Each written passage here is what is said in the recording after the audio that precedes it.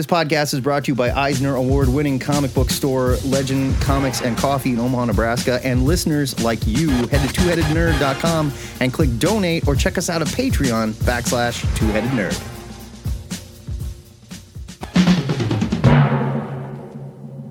Reporting from the Ziggurat at Omaha, it's time for the weekly nerd news update with your two-headed correspondent, Joe and Matt. Welcome to your THN Nerd News Update for the week of March 25th through April 2nd. I'm your head number one, the internet's Joe Patrick. And I'm your head number two. My name is Matt Baum, and we start with the big story of the week. Ike is out at Marvel. Ding dong, the witch is dead. Witch on witch, the wicked witch. Ding dong, the wicked witch is dead. That's right, Matt. Millionaire despot Ike Perlmutter got a taste of what life is like for the little guy this week when he was laid off from his position as the head of Marvel Comics by Disney CEO and his arch nemesis Bob Iger. The layoff came after Disney discovered Perlmutter was secretly trying to take over the Marvel board. Iger was able to foil the coup by laying off 7,000 people at Disney, is that all? Yeah. Including purging Perlmutter and his inner circle and effectively swallowing Marvel Entertainment into Disney. Of course, all of us at the Ziggurat hope Ike lands on his feet. I'm sure that he'll be just fine. Yeah, he still owns a shitload of Disney stock, so he's not going away entirely. Should we be singing Ding Dong, the Witch is Dead? And what happens to Marvel now? Yes, we should be singing. Ike Perlmutter is he's a famous shithead. It's that simple. Nobody liked this guy outside of a core group of people that he had running Marvel Entertainment. They just could not oust him because of, one, he was in charge. He had friends on the board. He was trying to do a full takeover of the board so he would have even more power. This is a guy who tried to... there's plenty of stuff this guy's done wrong. But I'll tell you one glowing thing that shows what an idiot he is. He demanded Bob Iger fire Kevin Feige. The guy that has made more money than God for Disney. That seems like kind of a bad move. It's just insane. This guy opposed Captain Marvel and Black Panther movies because he didn't think that anyone would go to see movies starring black people or women. He was fine with them replacing Rhodey in the Iron Man movies when they hired Don Cheadle because, according to him, people can't tell black people apart. These are real quotes that were in like texts and memos and stuff this guy put out. Ike is he's a fossil. He's an old man that shouldn't be in this position anymore. I mean, and look, these are a lot of like close-minded, backwards thinking ideas. And that guy was in a position of real power. Yeah, he's an old school shithead in a position of real power. I mean, let's not kid ourselves. A lot of these people that are running these major corporations are terrible people. Clearly. He was just famous for it, one. So is it good that he's gone? Absolutely. Why did they have to get rid of Marvel Entertainment? Because it sounds like the only way to get rid of this Hydra was to cut off all its heads, basically, and say, okay, now you are Disney. And we already have people doing this at Disney. The scary part is Marvel now gets absorbed by Disney, which... settle down doesn't mean your comics are going away or anything like that. Marvel's only bringing in 40 to 60 million a year, which is a drop in the bucket for them. So it's not like they're gonna be like, comics are too expensive, get out of here. But the problem they're a profitable part of the business that also helps generate IP for their much more profitable arm of the business, which is Marvel Studios. The thing that sucks is whenever one corporation gets absorbed into another, inevitably there are people that lose their jobs. And it's because those jobs are duplicated, or maybe you don't need the same person doing the same thing and vice versa. I don't know if all of us have. I lived through one of these mergers and kept my job, but you see stuff like that happens. I lived through a merger and kept my job and then ultimately was laid off twice. Right. I mean, this from the new company. You're just like Ike Perlmutter, is what you're saying. I guess, yeah. They had to cut off my head. I guess that was the only way for them to get rid of me. The good news is, the old shithead is out, and unfortunately, some people will probably get laid off in this. That's how it goes.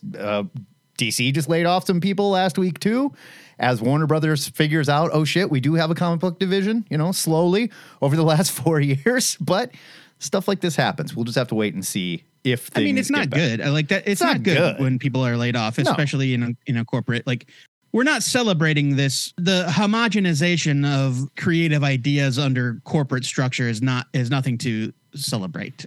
But I do think that ultimately Perlmutter was bad for Marvel. Yeah. And I don't think that Marvel Entertainment becoming part of Disney means much of anything for I don't think so either. Marvel Comics. If it wasn't worth keeping around, they would have shut it down long ago. Of course, no.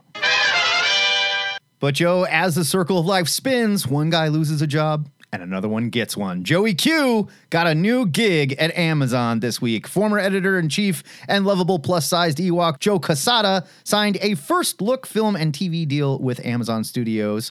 The deal sees Joe Q developing film and TV projects with a focus on adapting, you guessed it, comic books. Joey, are we finally going to get that hard-hitting Ash TV show you've been lobbying for?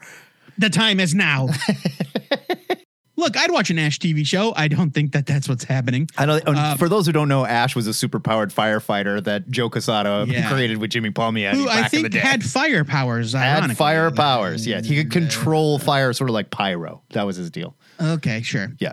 Is he the guy for the job at Amazon? That's what I'm asking you. Is he the guy for the job? Yes, are you kidding? Like Joe Quesada, in his role as editor-in-chief and chief creative officer at Marvel, like Quesada helped foster many of Marvel's biggest moments. Oh, like yeah. Civil War, Age of Ultron's not really a huge thing, but it was a big seller at the time. It was huge. I guess. The creation of Miles Morales and Kamala Khan. He executive produced all of the Netflix shows and Agents of S.H.I.E.L.D. The guy did a lot of great stuff for Marvel. The creation of the Ultimate Universe. Yeah. I mean, this which dude really is a key inspiration for the MCU. This dude had been there as long as I can remember. And I'm going to say more hits than misses. And the other side of this is he's a well-respected and genuinely well-liked guy, which can't be said historically for every Marvel editor-in-chief. The only editor-in-chief I ever heard was an asshole is Jim Shooter. but he also got things done. Right. Sure. And his ability, Quesada's ability to bring in talent. That's it. Like is also can't be understated. Now that's on the comic side, though he did executive produce for whatever that means on a lot of the Hollywood properties.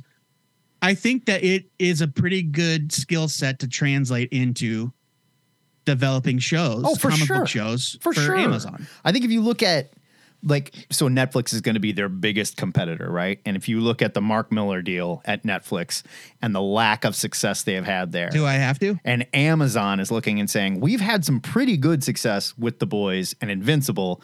We want that to continue. Do we just sign a deal with a creator and get a first look at everything you do? Or do you get a guy that ran a creative juggernaut, knows how to foster talent, finds that talent, and can come to them and be like, this is the story. This is the one we need to make. We need to do it this way. I think it's great because Quesada has always looked after these people, brought in talented people, fostered that talent. And when you see stuff like that, like bringing the creators in to work on a script, to executive produce a show, to have their say on it, that makes me feel a lot better than so-and-so is adapting whatever. And the person that made it got paid a check. Thanks.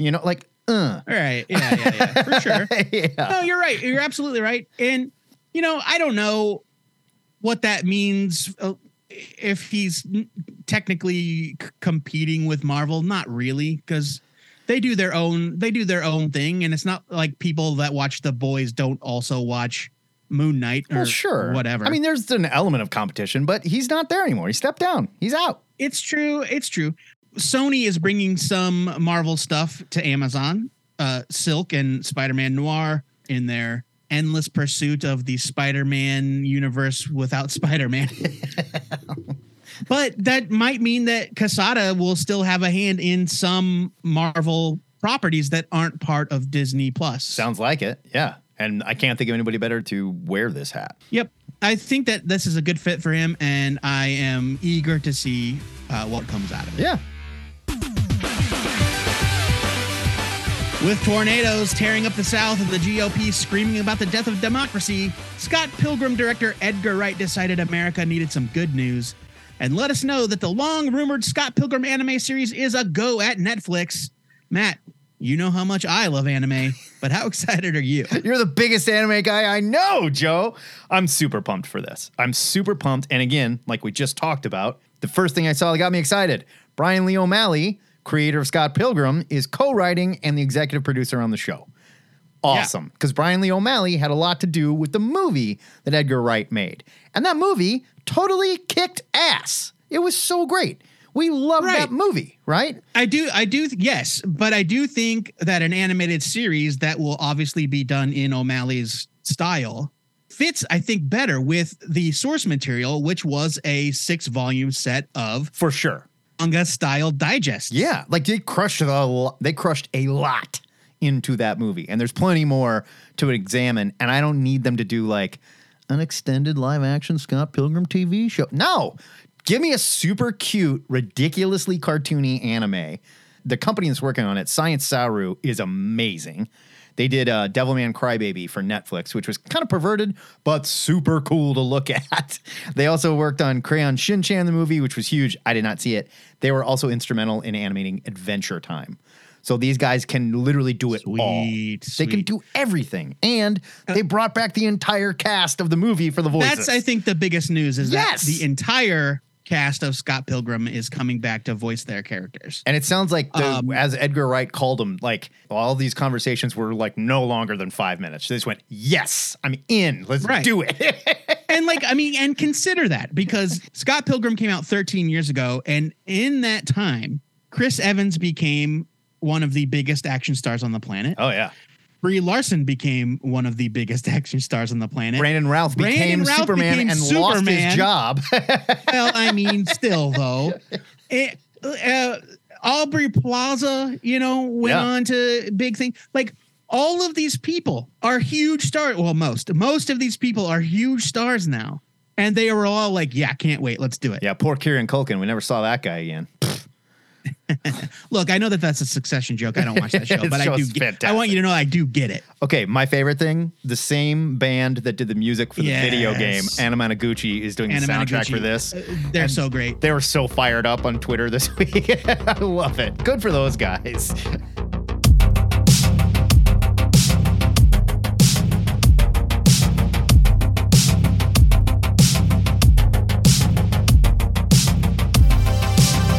Let's move to our comics news desk. If you've been wondering what Jonathan Hickman has been doing during his vacation from overhauling the X-Men, you're in luck. This week, Marvel announced Hickman will reteam with Valerio Schiti for a new series that aims to redefine the most powerful beings in the Marvel cosmos called G.O.D.S. I cannot wait to see what this stands for. It's going to be something weird. I know, it is yet unrevealed. This is from the Marvel press release. G.O.D.S. is a series that revolves around cosmic entities like Eternity and the Living Tribunal. Hickman and Schiti are telling an ambitious story that seeks to explore these beings and the very nature of power and godhood in the Marvel Universe. It all revolves around a new character named Wynn, someone with a mysterious connection to these beings and a war that's been raging since long before the Avengers and Fantastic Four were defending the universe. The Eternals? I don't know. I mean, like, that sounds just like the Eternals to me, but whatever. Joe, sounds to me like Hickman is mellowing out and writing something a little light for a change. Are you ready for Johnny to shake up the very firmament of Marvel's pantheon of cosmic beings? I mean, you can just say that it's called gods, right? Yeah. Like you wouldn't say agents of SHIELD. Yeah. But it's been long enough since Shield's been around. We know that. I just want everybody to know that gods, this is new. It stands for something. Yeah. But yes, it's an acronym, and Marvel is being very cagey about what it stands for, which I joked on cover to cover that it either means it's something crazy or that Marvel has not, or Hickman has not thought of it. They're still making it up, yeah. It sounds like basically the cosmic version of his S.H.I.E.L.D. book. Maybe. Which was like everything you knew about S.H.I.E.L.D. was wrong. S.H.I.E.L.D.'s actually about... You're reading Tony's dad defending the world from Isaac Newton or whatever. Yeah, I mean, I think this is... Obviously, I'm into it. The thing about Marvel's gods is that, like, the rules change whenever somebody new writes them. Yes. Like, It's not like there is a hard and fast set of Marvel cosmic hierarchy and ways of the universe that they stick to. Right. So. So you have Odin, who is like the king of Asgard and the lord of the Asgard gods and the most powerful Asgardian god there is. And then there's like other gods in the universe that could literally snap Odin out of existence with their fingers if they wanted to. And so there really is no rules. I guess I'm kind of hoping this is going to be weird as hell. Of course, it's Hickman, but I'm kind of hoping when it's all over and we're sorting through this, we have some kind of better understanding of this pantheon and how it works. I think this is Hickman sorting it out. Sort of like what he did with X-Men, where he said, okay, new chapter for the X-Men. This is how mutants are going to work now. And like even had flow charts and everything in all the books where we saw like this council meets here. This council does this. This team does this. This is how they come back from the dead. This is why they do it. Like he spelled out all these rules. And I'm kind of hoping that's what they're going to do here. And when we're done, we're going to be able to say, okay, that's how powerful the Living Tribunal is. That's how powerful Eternity is. This is where the Asgardians are under them and stuff like that, you know? I think that's going to be cool. It's going to be fun. It'll be weird. Yeah, I mean, people like me who like have this dumb information stick in their brains for whatever reason because they read a handbook or whatever, you know, like there is a hierarchy that is kind of understandable. There's the one above all. Well, sure.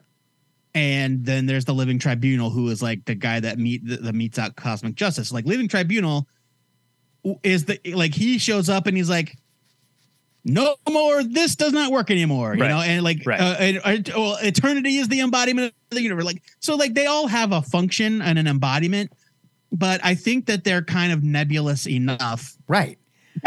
For Hickman to come in and go, here's the real story. Yeah. And I think that that's fantastic. He says that he wrote this at the same time that he wrote House of X. He's been trying to get this off the ground for a long time. Yeah. I said, or the idea, he's been planning it forever since before House of X. Well, but I also think, and I don't know for certain, but it would make sense that we would need to do something like Judgment Day first with the Eternals to get them in their new place. So that sets up this larger story of what's going on. The Eternals are going to be involved here. There's no question. You have to. I mean, maybe the Celestials will be, right? But the Celestials, Eternals are not gods. No, I'm not saying they are, but they work for gods. I mean, that's just it. I mean, I guess. I suppose. Yeah, I think we're gonna. The Eternals already had their time in the sun. We'll see. Like, I'm not. I won't be sad if they aren't. No, I'm not saying one either, but one Eternal became a god in the end of the Judgment Day. Look, man, I get it, but I don't think the Eternals are going to be like a huge force in this book. I think the focus is going to be on the literal universe shaking high rollers that are the ones, you know, writing the laws of physics and things like that. Chaos and order, those two dumb floating heads. Sure. I hope we see the in-betweener. I love that guy. I don't know why. I couldn't tell you. I have no idea what he does or what his deal is, but I just love him. So I want to see that kind of stuff. And I think Hickman is, of course, the guy to do it. Yeah. Every time there's a new Hickman thing that's not X-Men related, I have to wonder, are they just making it up as they go? Right? Like they have to be. But I mean, they're always making it up as they go. That's the nature No, they of this aren't always stuff. making it up as they go. Not if Hickman is like, this is my, 10-point plan for the X-Men. And they were like, we don't want to move on to point number 2. And he's like, okay, have fun. Yeah. See ya. And so, whatever. I want the guy to follow his bliss. So here's the difference between what he did with the X-Men and this. The X-Men is a whole family of books and miniseries and one-shots. This is planned as a single monthly series. One book, right. He said, he's not the guy that just gets assigned a book, right? He's not the guy that they bring in to just write a book. No. He's a big idea guy. He's the big idea guy, and that's how Marvel treats him. Maybe he gave them they were like, here's my big idea for the X-Men. And they were like, okay, thanks. What's next? And so now it's not up to him to see how the Kirk Cohen experiment ends. I mean, it could be. We'll find out. I have a feeling Hickman is still going to be a major part of when that ends. Because he had a beginning, a middle, and an ending. Right. For sure, right. This comes out in fall 2023. Something to look for. One more line on it. This is from Kirkman's mouth. G.O.D.S takes place in its own special corner of the Marvel Universe in the cracks that lie at the intersection of science and magic, and revisits some characters and concept that we've reimagined for a more modern, continuity-driven audience. So, like me, that's me. That's you. That's them coming in going, Joe, we realize there's been some problems with the Living Tribunal. We're going to fix those problems. Have there? I mean, sure. Why not? That's what it sounds like to me. I'm into it. Yeah. I'm into it too. I mean, I can't wait. How can I not be excited about a brand new like universe altering concept? Yeah, I mean, come on. Like the dude has not steered me wrong.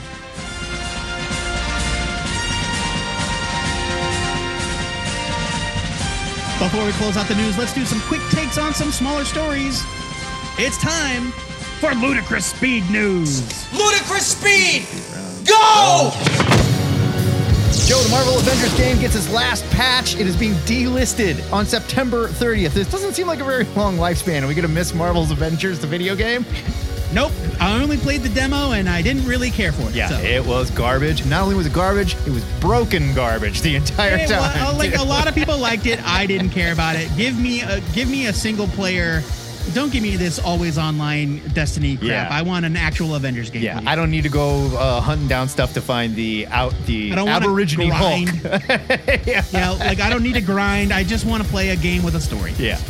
In Secret Invasion news, Emilia Clarke is playing Gaia or Gia, a Skrull who made a brief appearance at the end of Captain Marvel. She was Talos' daughter. Yep. So she was a little girl then. Now she is an adult, a radicalized Skrull. So everybody was wrong about Abigail Brand and Sword, basically. I mean, it doesn't mean we won't see him. It's just doesn't mean we won't see him. him. It's just not Emilia Clarke. I mean, it's kind of fun. Whatever. It's cool that they're throwing money into a Skrull. Now, here's the next piece of Secret Invasion news. And it's not that big of a deal. We know that Fury wasn't going to be wearing an eye patch, but Sam Jackson came out in an interview this week and said he's not wearing an eye patch because he is not the man he used to be, which says to me, Secret Invasion is not a flashback. It is set very much in the MCU present. Well, I think that there are a couple of different ways you can look at it. You can say that you can't say it was set during the blip because Fury got dusted. And at the end of Endgame, he had an eye patch on when we saw him briefly at Tony's funeral. Right. So I think you're right. I think this does take place at some point following the events of Avengers. Gotta be, right? I think that's off the table as far as flashback stuff. I'm convinced. Speaking of convinced, Jason Momoa is pretty convinced that he's staying on as Aquaman in the rebooted DCEU. I have no problems with that. Just do it. I don't have any problem with it either. I think it's fine. I think what's funny about this is he's pretty sure. Pretty sure. You don't know? You know. Like, first of all, if I didn't know, I'm not going to say anything because I don't want to come off like our last Superman was like, it's great to be back. What? Oh, sorry, folks. I'm fired again. Our last story. Kitty Pryde is going back to Shadowcat, but the cat's with a K this time. And she's getting a new ninja outfit designed by Peach Momoko. She's joining a team. What? She's going to be on the regular X-Men squad. She's going to be on the regular X-Men team. Right, yeah. That she gets the new outfit and she joins the X-Men in the Hellfire Gala event that is kicking all this stuff off. From there, she's going to be running around as Shadowcat in the pages of X-Men and whatnot. There's a new X-Force team, too. Colossus is going to be running it, which I don't know what I think about that. I don't know how that's going to work. Because Colossus is a pretty nice guy. Depend on the... Well, and it's still like Domino and Deadpool is there. Yeah. I don't remember if I saw Wolverine in that picture. He's not in that picture, no. But Black Tom was there, which is Laura is there, though. So, yeah, I don't know, man. Oh, right, it was Laura, not Wolverine. Right, you're right. But back to Kitty. Are we glad she's Shadowcat again? I am. I mean, it's fine. I think it's fine. Like, I always just call her Kitty Pryde anyway, even though she went by Kate for a long time. Shadowcat, I think it's a cool name. Yeah.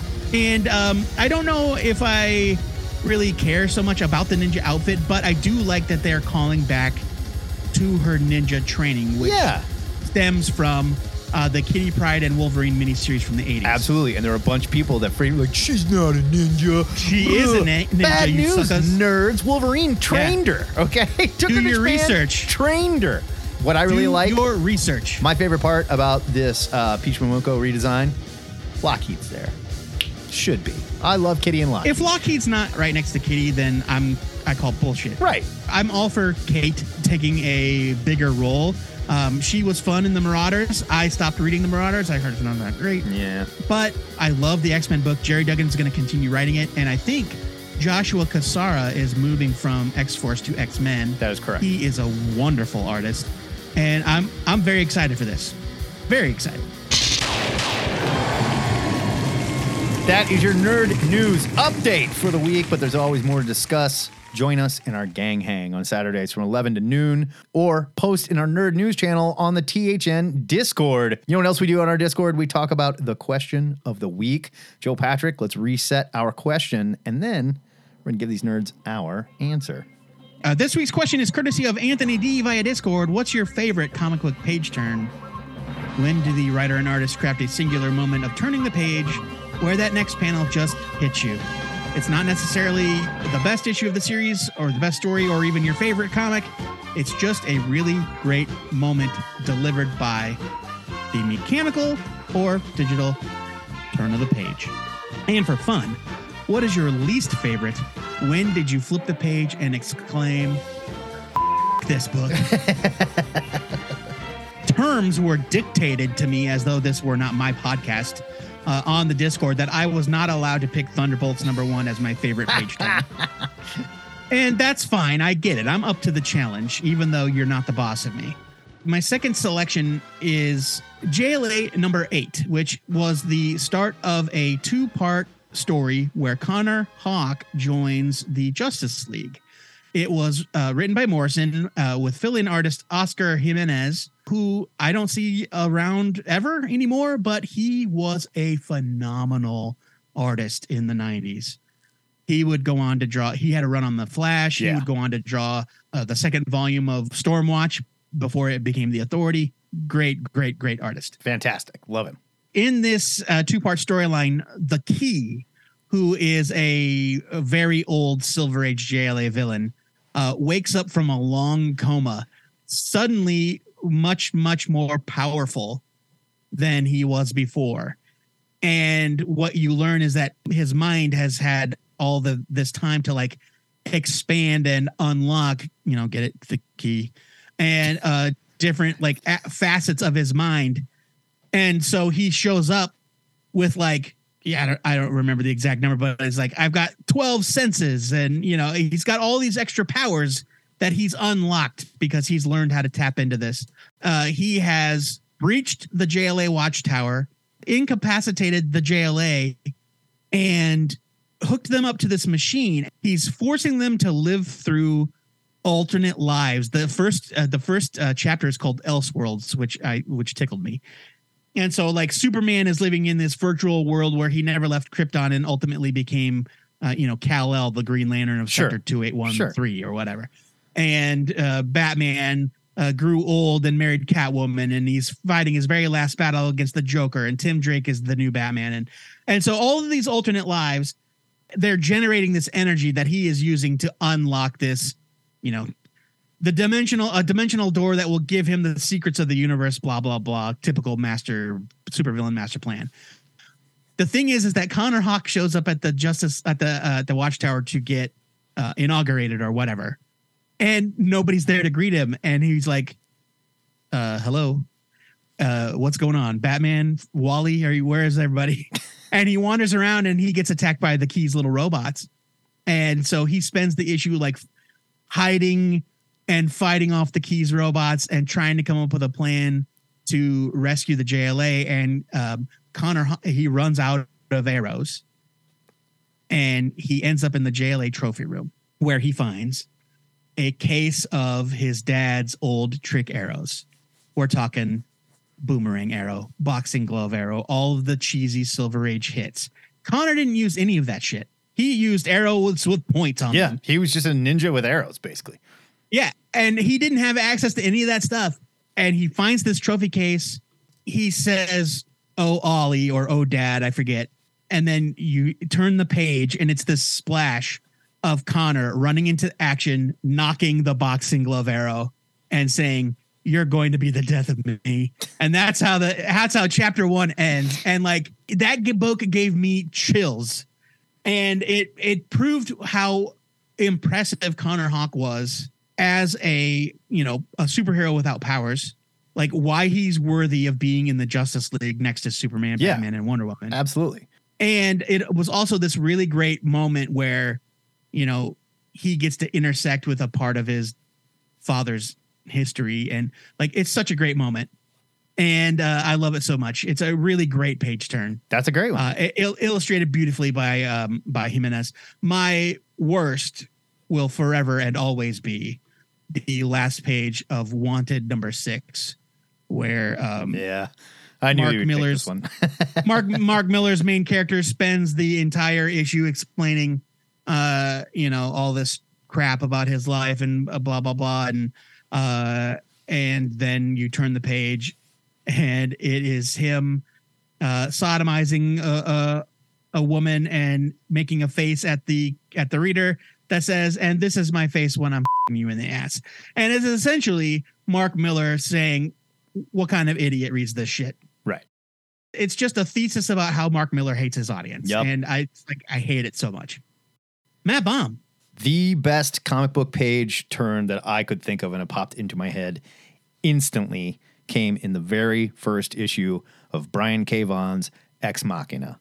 And one thing I love in a good comic is a perfect last page. That last page where you see it and you know, I have to pick up issue 2. No choice. I wish it was out now. This is freaking me out. And it is on the very last page. So I'm just going to condense the story. There's one superhero in the world. His name is the Great Machine. He is also the mayor of New York. And on the very last page of the first issue, you turn and you see that there is still one tower standing after September 11th because he saved the other tower but couldn't save the first one. It is an incredible page turn. Like, absolutely amazing. And like, to this day, whenever I think of like the perfect last page, there it is. Brian K. Vaughan killed it. I love that last page. My worst page turn, also a final page. And it is a final page that is supposed to grab you and shake you and go, oh my God, I have to see what happens next. It did not. In fact, a lot of people went, I don't know about this. It was the final page of 2016's Captain America Steve Rogers #1, where we find out that Steve Rogers is secretly a Nazi in this universe now, where he looks right at the reader and says, Hail Hydra.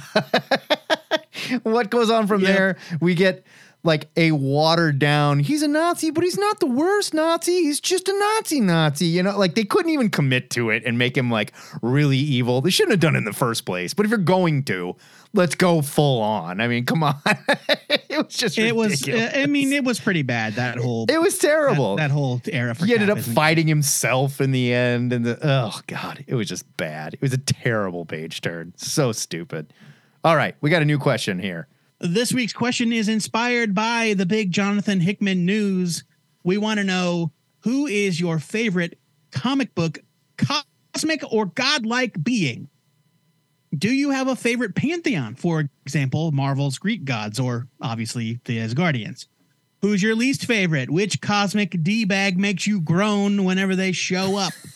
And, you know, don't worry about splitting hairs between what's a god, what's not a god. You get the gist. Yeah. Odin, Eternity, whatever. You're like Kismet at DC. Oh boy. Who is like Eternity. God. Who's like Eternity but a sexy lady. You know, whatever. We want to know your favorite metaphysical cosmic being and or deity. I love it. We'll do it right here next week on your Nerd News Update. No comic review show this week. We got stuff going on, but we'll be back the following week reviewing new comics. Until next time, true believers, my name is Matt Baum. And I am the Internet's Joe Patrick. And this is the Two-Headed Nerd News Update. Signing off.